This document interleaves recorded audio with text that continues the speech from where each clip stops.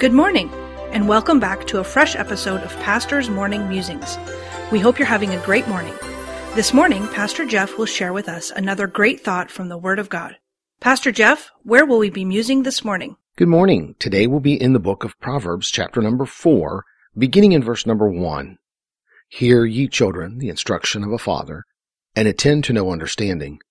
For I give you good doctrine. Forsake ye not my law.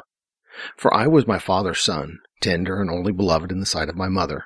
He taught me also, and said unto me, Let thine heart retain my words. Keep my commandments and live. Get wisdom. Get understanding. Forget it not.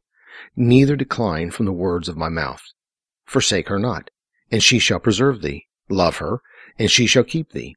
Wisdom is the principal thing. Therefore get wisdom. And with all thy getting, get understanding. 3 things here Solomon writes to us that we must certainly heed if we want to not only get wisdom, but also understanding. First, hear. Second, get. And third, forsake not. All 3 of these things deal with receiving. We so often hear and speak about what we need to put off in our lives. We spend our days fighting off sin. We spend our days fighting the devil's attacks. We spend our time trying to get rid of temptations out of our lives. We feel the need to be getting rid of things out of our lives all the time. It is kind of like the bilge pump at the bottom of the boat that is working overtime in the storm to keep the boat from filling up with water.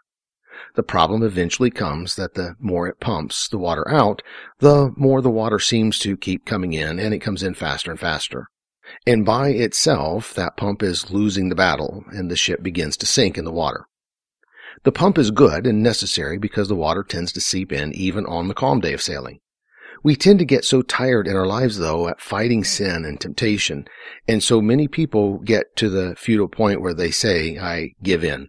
I can't do it anymore. I'm going to stop fighting. In the Christian's life, though, there is way more to putting in than putting off. When we spend our time learning the knowledge of God, learning the wisdom of God, and then applying ourselves to understanding what we know and have learned. If we fill our lives so full of the good and positive things of God, then the negative does not have much room to get in. James wrote in James 4:7 and 8, Submit yourselves therefore to God. Resist the devil, and he will flee from you. Draw nigh to God, and he will draw nigh to you. Cleanse your hands, ye sinners, and purify your hearts, ye double-minded. You see, the very act of submission to God is the same act of resisting the devil. And as I draw nigh to God, the more God will draw nigh to me. And the closer I am to God, and the farther I am from the devil. 3 important things from Solomon's words this morning. Hear instruction, get wisdom, get understanding, forsake her not. So let me leave you with one last verse for this morning. This is Romans 6:19. I speak after the manner of men because of the infirmity of your flesh.